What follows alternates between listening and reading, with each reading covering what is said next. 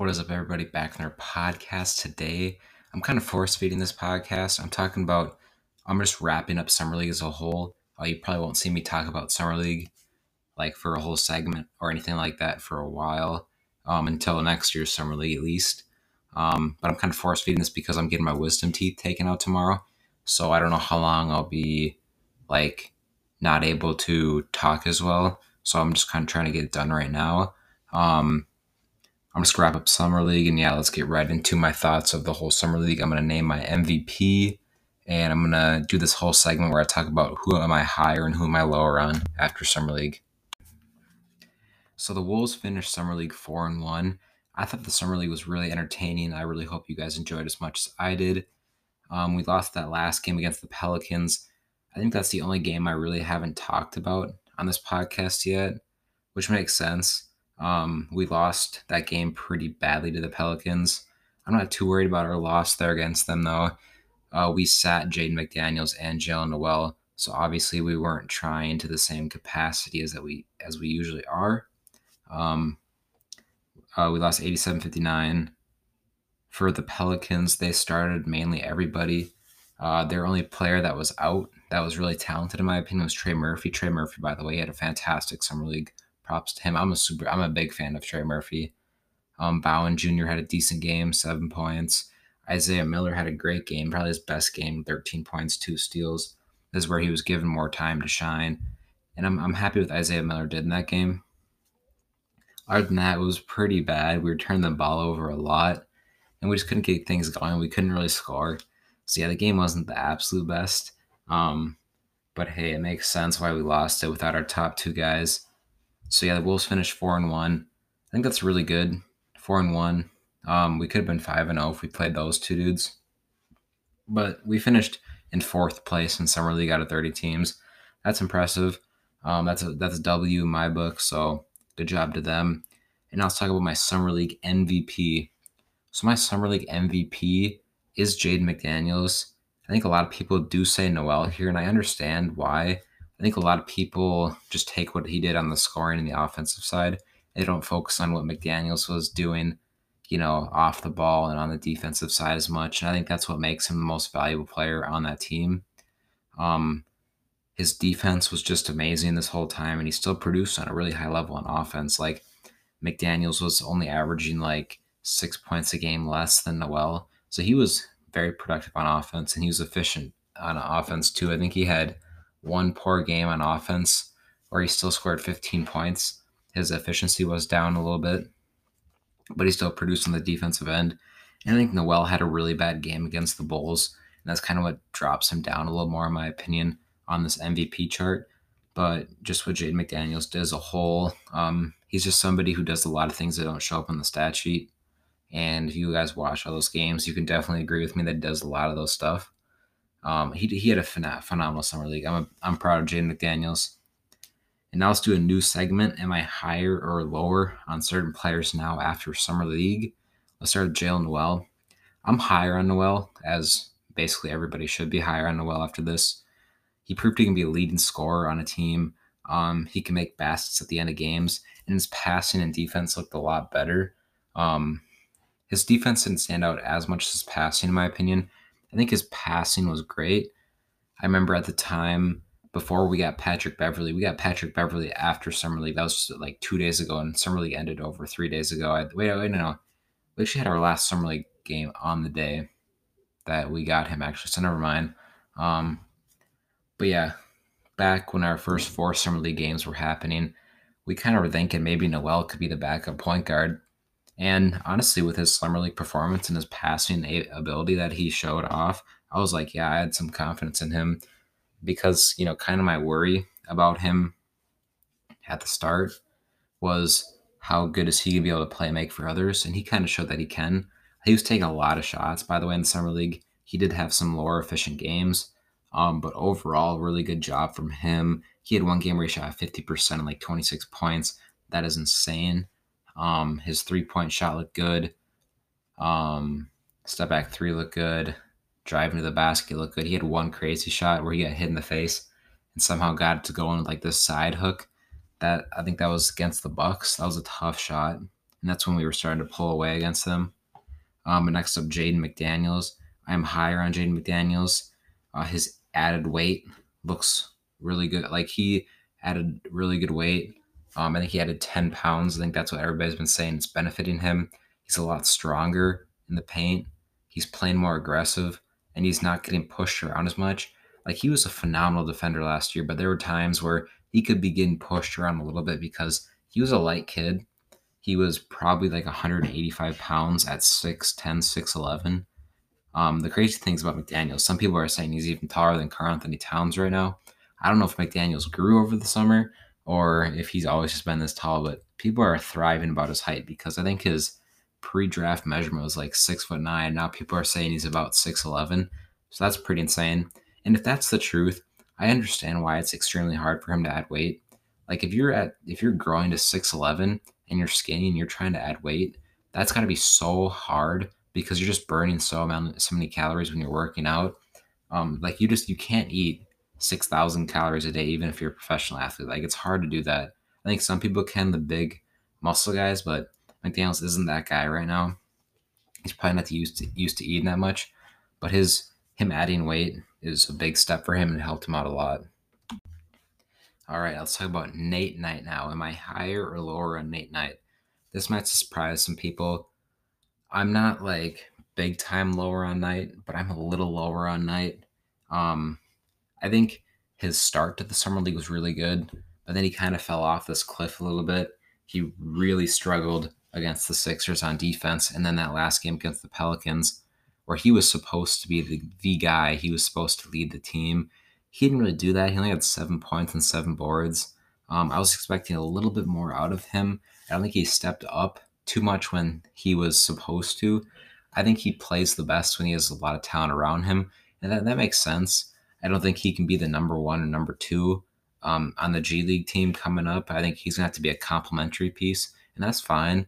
I was expecting him to be a little better. I mean, his ball handling and passing looked phenomenal, but I think he just needs to develop overall a little more. But hey, I'm still really confident that Nate Knight can actually be part of the Timberwolves' future. I think he's a super athletic young big that I'm surprised the Hawks gave up on. I don't understand why they did. I thought he played valuable minutes for them last year. He played like 3 minutes a game over 33 games. So, I mean, that's probably, garbage time, but he showed promise and potential in those minutes. So I was kind of surprised why they let him go. Um, but yeah, I was happy with his summer league overall. Um, I think he could have played better, but it's not like I'm completely down on him. I'm still really confident in what he can do, and I think he can be a future of the team. Like maybe not a starter, but somebody who can come off the bench and give you, 10 minutes a game maybe as a power forward. I think he'd be a good piece for that. Now let's talk about McKinley Wright. I am a lot higher on McKinley Wright than I was before. His defense in the summer league was just unreal. I think he was averaging over 3 steals a game. I have to go back and check, maybe even 4. Like it just his defensive presence and like locking down players is insane.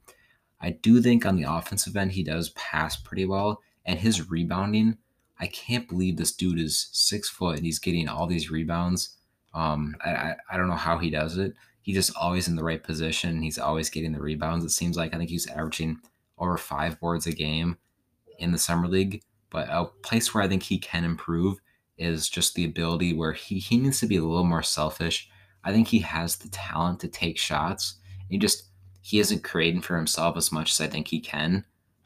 Because when he does shot create, it looks pretty good. Um, he can hit the deep three. He can drive a little bit, even though he's a little smaller. I just think he needs to be a little more selfish, and that's kind of a good problem to be a little. You have to be a little more selfish, because he likes to create for others a lot, and that's a good quality in a player. But I just hope he can, he's going to develop in the G League for sure. Like back at Colorado and his tenure with them, he was a really talented offensive player, especially scoring. I think he was averaging like almost 20 a game, which is impressive as heck for college basketball, especially where the games are maybe you're getting 80, 85 points a game. Some teams don't even get there most of the time if they're a weaker offensive squad, and the higher offensive squads don't even average 100. I don't even think Gonzaga was averaging 100 points per game last year. Like, it's a lot harder to score in college basketball because the game's a little different and the games are 8 minutes shorter, obviously. But McKinley Wright definitely impressed me in the summer league team.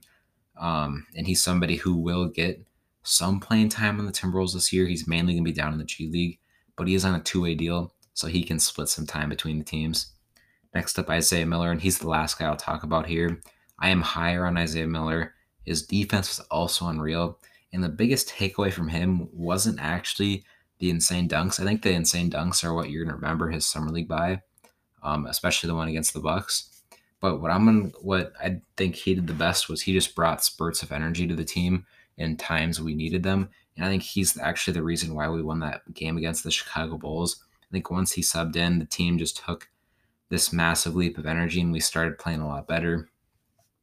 I think his defense and just how high he plays on that end is unreal.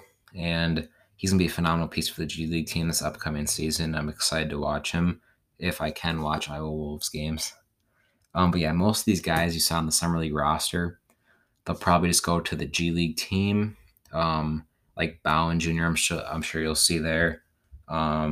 Because we lost a lot of our G League guys, like Aid Murkey, he went to the Kings, I believe, for their summer league team. They gave him a better contract, probably something like that.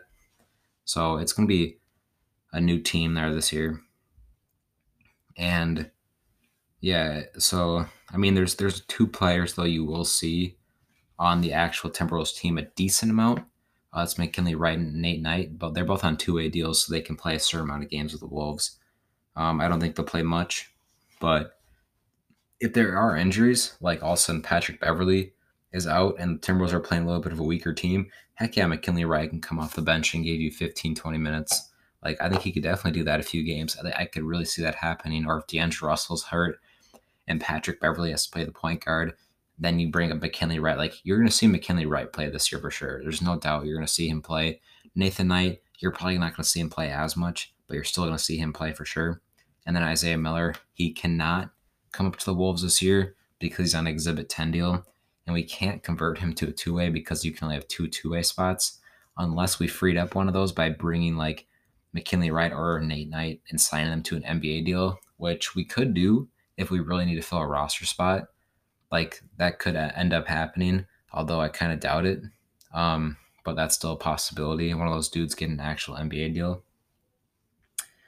And yeah, now let's go to the last part of this podcast, and I'll be talking about some follower results on Instagram of their MVP vote. All right, so I put up a poll on Instagram, and I just asked them, who was your summer league MVP? I put this up 25 minutes ago, so things will probably change a little bit. I still think the direction is going to be 100% the same, but so far in 25 minutes, we have 130 votes for Jaden McDaniels and 63 votes for Jalen Noel. Yeah, so McDaniels is winning 66% to 34%. I was not expecting that. The reason why is because I asked one of my group chats a few days ago who their summer league MVP was, and most of the people said Noel. So I was assuming most people would think Noel then based off that, but I guess not. Wow, a lot of people think McDaniels. So at the start of the podcast, I remember I said most people might not agree with me when I said McDaniels, but hey, I guess most people will agree with me. That's it for the podcast. Hope you guys enjoyed Summer League as much as I did. And now it's time to get ready for the season. Most of the podcasts you'll see now are season preparation ones. I'm sure I'll have a podcast dropping of like stat predictions and player predictions for the season. If we keep making moves in free agency, I'll continue to make podcasts about them. Like if we sign somebody like Paul Millsap, I'll make a whole 15-minute podcast just about him if we do get him, and potential lineups and all that type of stuff. So be on the lookout for that. And sometime in the future part of the month, probably more in September, I'll put out actual Timberwolves predictions. Also, Leandro Balmaro, he's in Minnesota right now. The Timberwolves potential rookie for this year. He was our first round draft pick last year, or one of our first rounders, with Anthony Edwards and Jaden McDaniels. So he might sign his rookie contract finally after playing with Spain for one more year, or Barcelona. So that should be cool. I'll talk about that in a future podcast if he does sign his rookie deal, which will be like a 4-year, $11 million contract. So that's pretty good for the Wolves. Not too much money for him. And yeah, thank you guys for listening. I'll probably put out a podcast next week, unless we make a move earlier than that. Like if we can sign Paul Millsap in 3 days, I'm making a podcast as soon as I can about that. But yeah, thank you guys for listening.